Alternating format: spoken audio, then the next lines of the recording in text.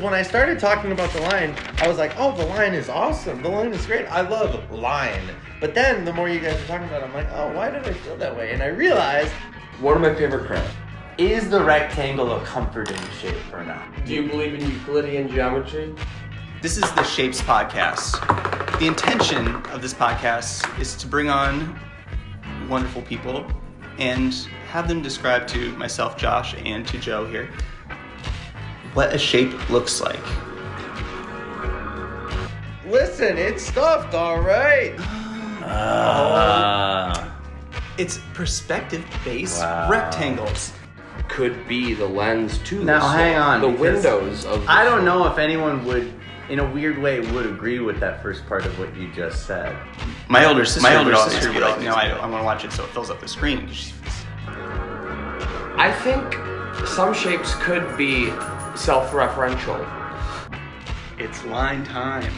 Oh, I couldn't have said it better. Thanks. And in fact, I won't. Dig big energy. So intentional that it has Yeah, that it creates a new form in and of itself. to... Yeah. Exactly, and It's shaped like a U. then what is the U shape? A horseshoe. Oh, we were enjoying ourselves, you know, a lot of good things to discuss.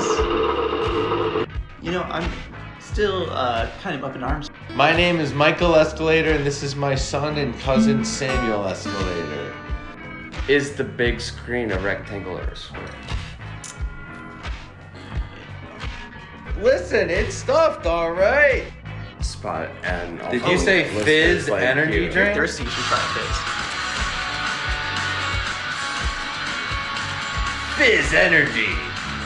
Try Fizz Energy today, and you'll get fizzed. You'll get fizzed up to your eyeballs. Get fizzed! It was mostly us, you know, we're great. this. Let's see, there's the top hat, there's the dog, It's a boot. boot, a little car. Little boat. The Shapes Podcast. To shape and be shaped.